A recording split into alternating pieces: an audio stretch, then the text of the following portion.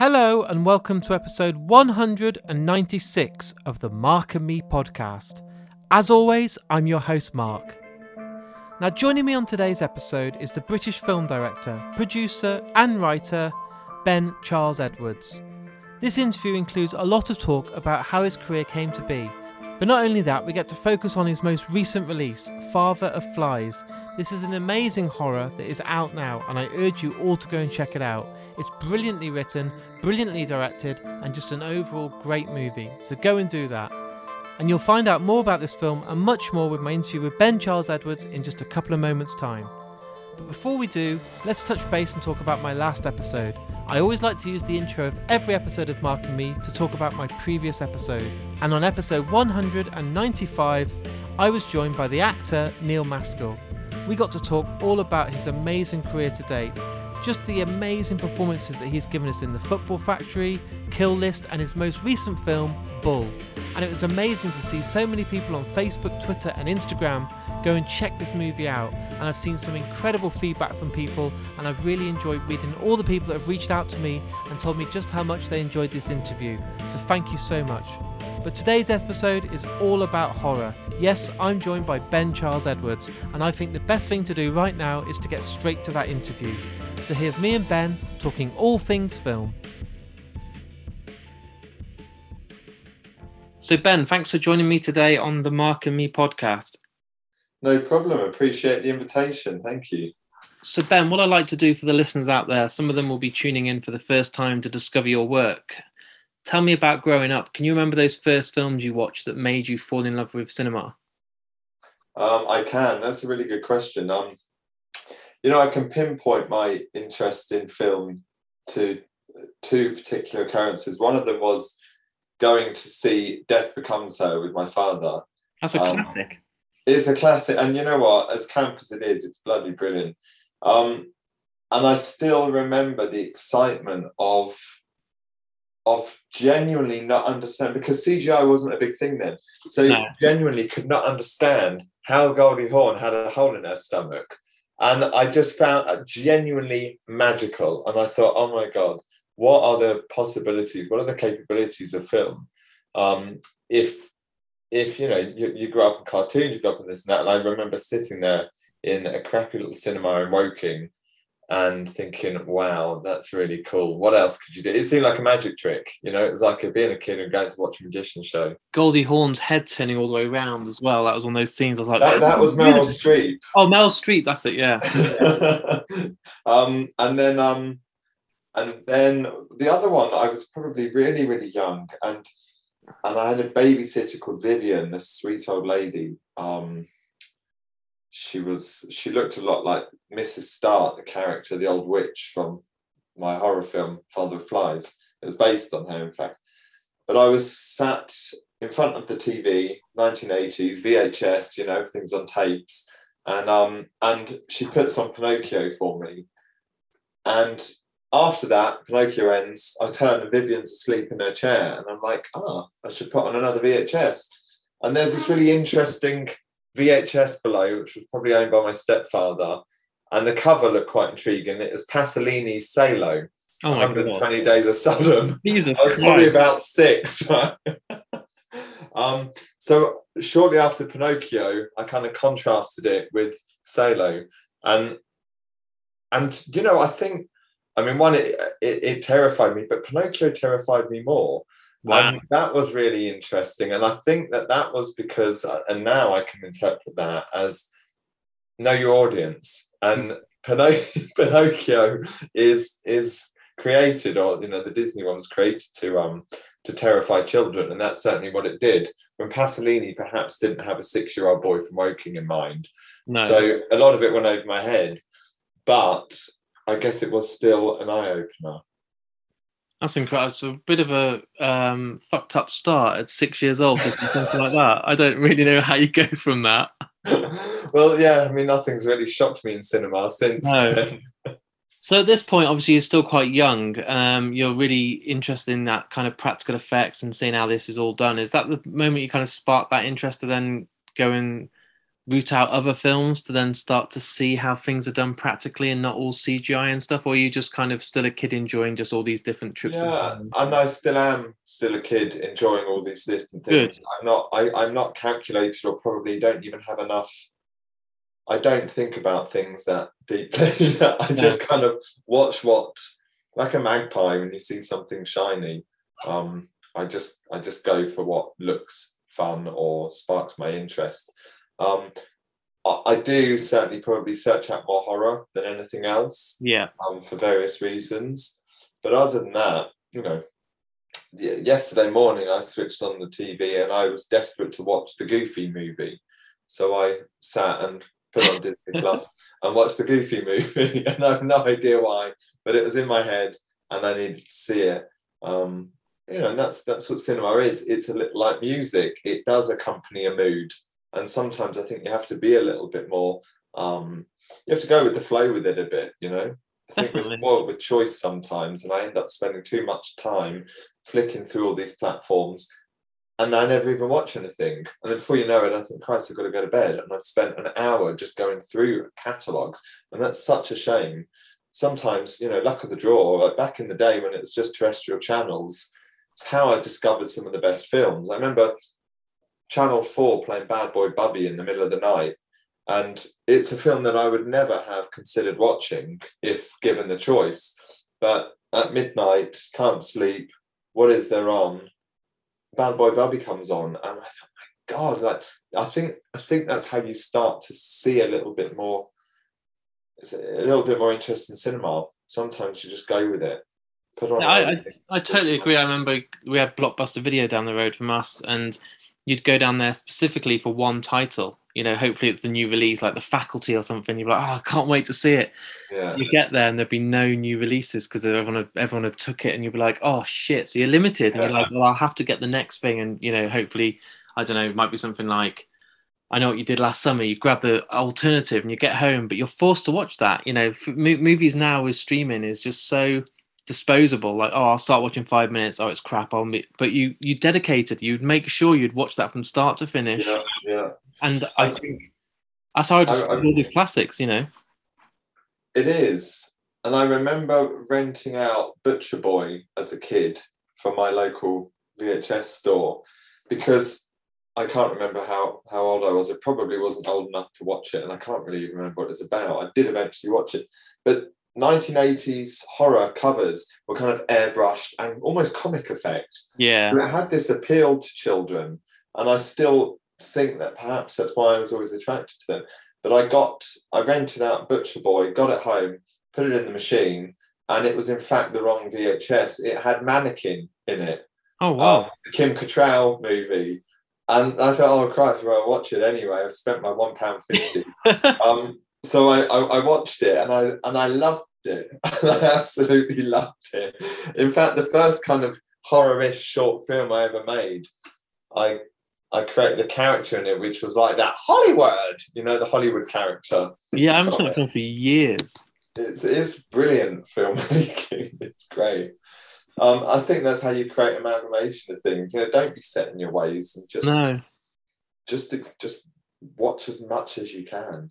And you started out obviously making a number of shorts. That's how you spent kind of the first 10 years of your filmmaking career. And I take it that's where you were learning in the process while making these. That's the best way to learn, isn't it? To get hands-on, be practical, and actually do the job.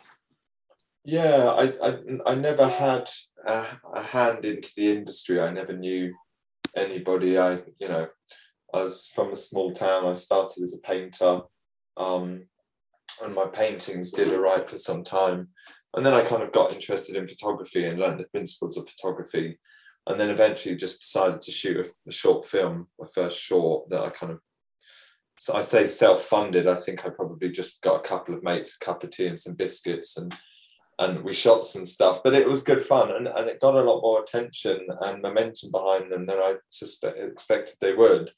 And then from then it led on to, directing or writing and producing commercial content, commercials, music videos for artists and labels. And then eventually, I think I made my first short film in 2000. 2009, I think, or 2008. Is that the town that bores me? 2013, I had luckily received finance for my first feature, Right. which I then shot in 2014, I think. And then from then on, it was more of a case of still deciding what kind of stories. I still don't know what stories I want to tell, and just going with the flow. Still early days, though, isn't it? Isn't it great that you're 10 years into your career, even just slightly over now, but you still got so much more ahead of you, and you're learning all the time. And like you said, I think you said, was it Set the Thames on Fire was your first feature? Yeah, first feature. And then 7 years later, we're here talking about Father of Flies. Yeah, and and in fact, Father of Flies, Set the Thames was the first feature. Father of Flies was the second, but because of the time that it took me to finish Father of Flies in post, I had in that time turned my time far more towards producing, and produced 4 other movies, features for other people and companies in that time. So this summer I'll go on to shoot my 3rd feature as a director, but I think it'd be my 8th or 9th feature. In general, but it's strange how these films overlap one another, and as I say, what the place I'm at now as to where I was when I wrote Father of Flies seems like a lifetime ago, but it's only just coming out next week. Yeah. So it is strange. And what was your biggest learning curve on this film? Obviously, it's your second, so you've done that first feature, you've got it down, the foundations are laid, you've made your mark, but then you've got to obviously come back, and you were involved in the writing with this with was it Nadia Doherty? Yes, yeah, she yeah.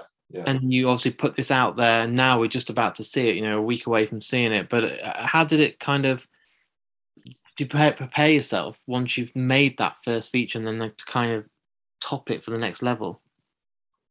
I think you never know if you're going to, at that time, I never knew if I was going to make another feature after Set the Thames. You feel kind of lucky that you managed to get some money together, or producers to believe in you, and blah, blah, blah. So I set out to, before I engaged with the co-writer to kind of fill in some of the blanks, I set out to make something that was the most contained, simple idea I could possibly come up with. So I thought, because I don't believe that complexity in that sense often translates as a better film.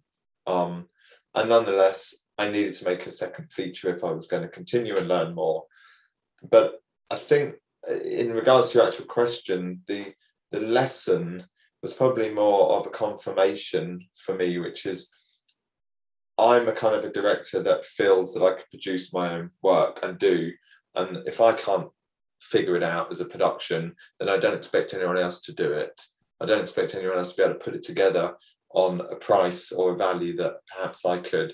So I think the lesson is don't try to bite off more than you can chew, that I did with Set the Thames. It was a far too big idea. Yeah. When Father Flies was in fact far more contained. So it's slow and small building blocks, and don't run before you can walk. And how does it feel then going into your third film? Are you now starting to jog a little bit? Every project has different problems. This one was financed before I'd even written the script. Wow. So I'm now like, oh my God, I'm going to make it either way, and I might have a rubbish script, which is obviously the worst scenario you can be in. So the clock's ticking now. We're on the treadmill. And I mean, we've got the script together, and I've worked with some really good writers, and it's looking really, really promising, but it's not quite there yet. And you can never make a great film from a mediocre script. And I'm not saying it's currently mediocre, but it definitely needs more work. So, my position at Goldfinch, I looked through as a producer, I looked through hundreds of scripts a year from other filmmakers that have obviously spent years tweaking them and massaging them perfectly.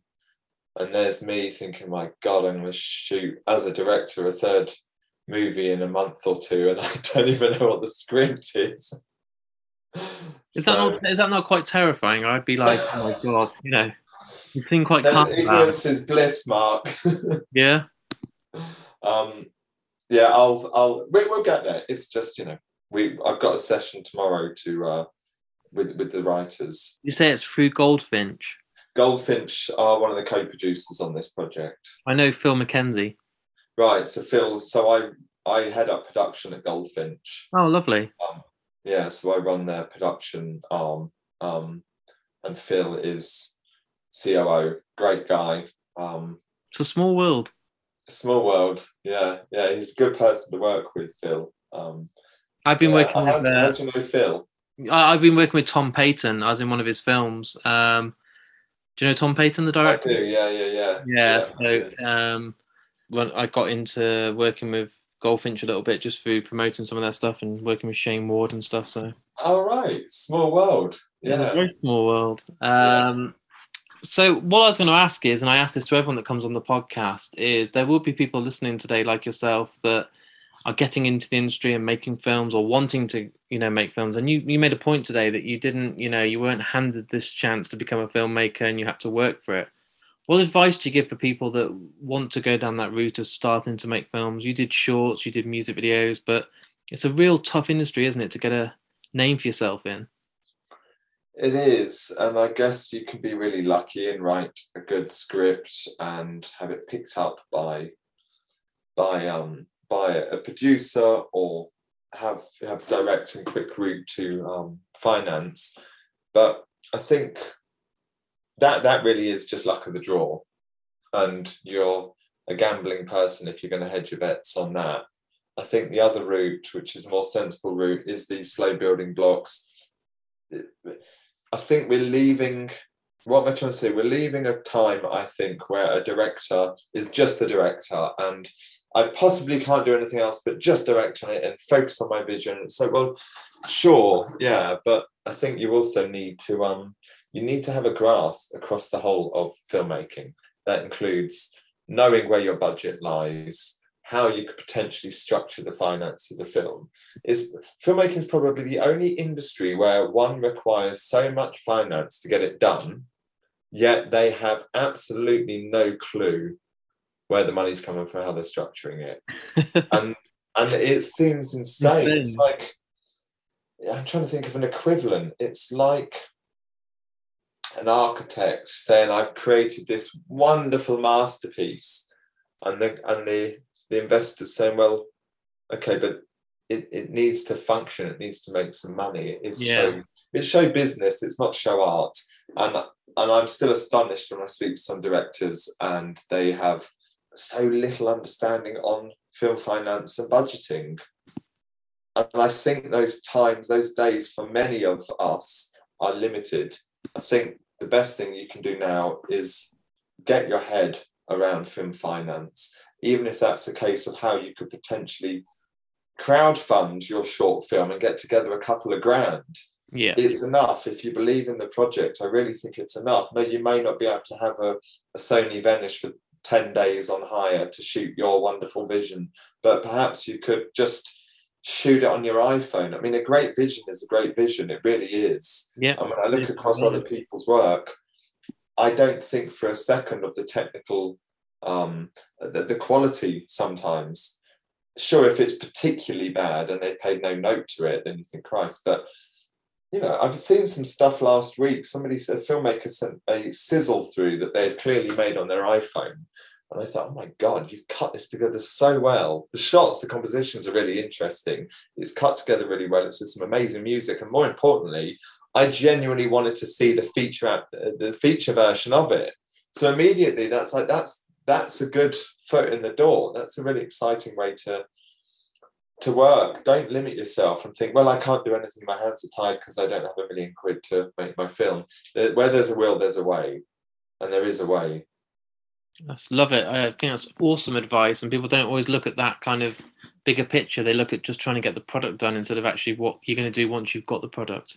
And it's your journey as a filmmaker. You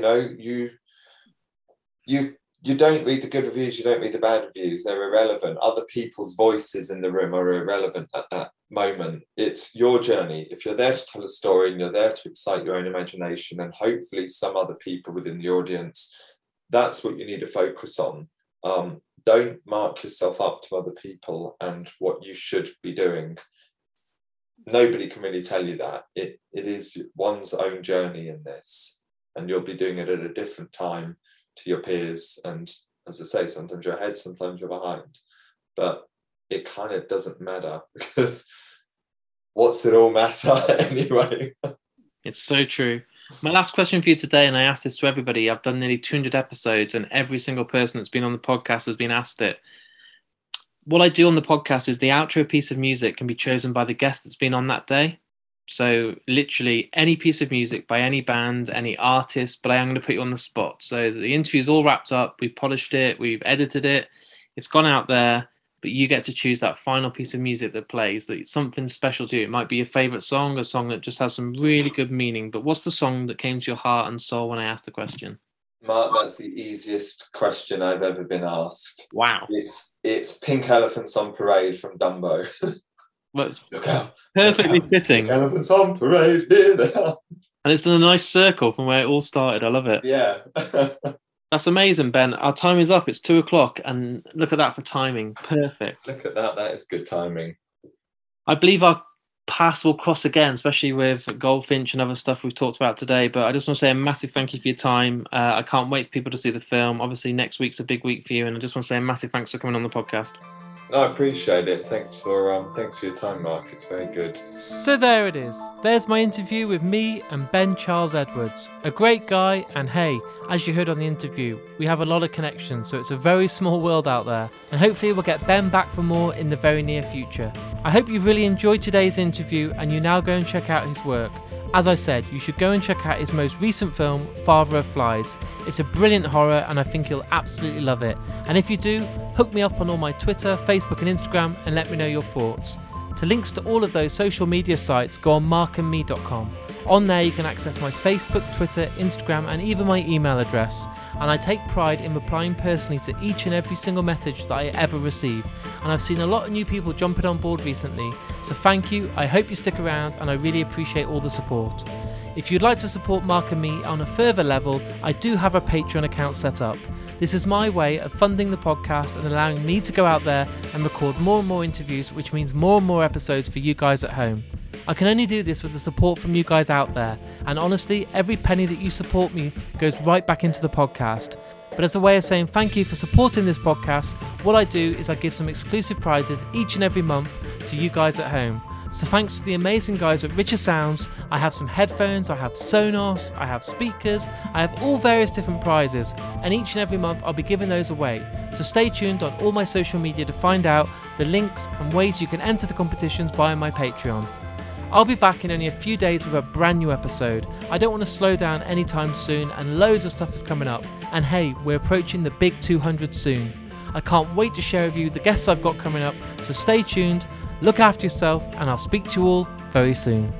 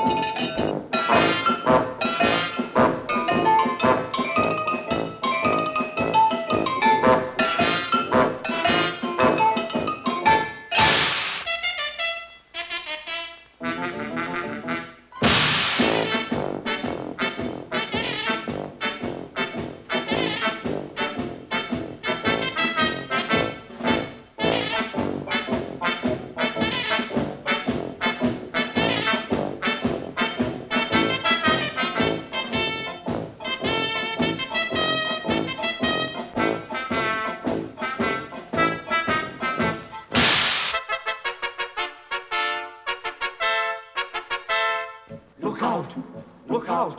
Pink elephants on parade, here they come, hippity-hoppity. They're here, and there are pink elephants everywhere. Look out, they're walking around the bed, on their head, clippity-cloppity. Arrayed in braid, pink elephants on parade. What'll I do? What'll I do? What an unusual view. I can stand the sight of worms and look at microscopic germs, but Technicolor pachyderms is really too much for me. I am not the type to faint when things are odd or things are quaint, but seeing things you know that ain't can certainly give you an awful fright. What a sight! Chase 'em away, I'm afraid. Need your aid, pink elephants on parade. Pink elephants. Pink elephants. Pink elephants.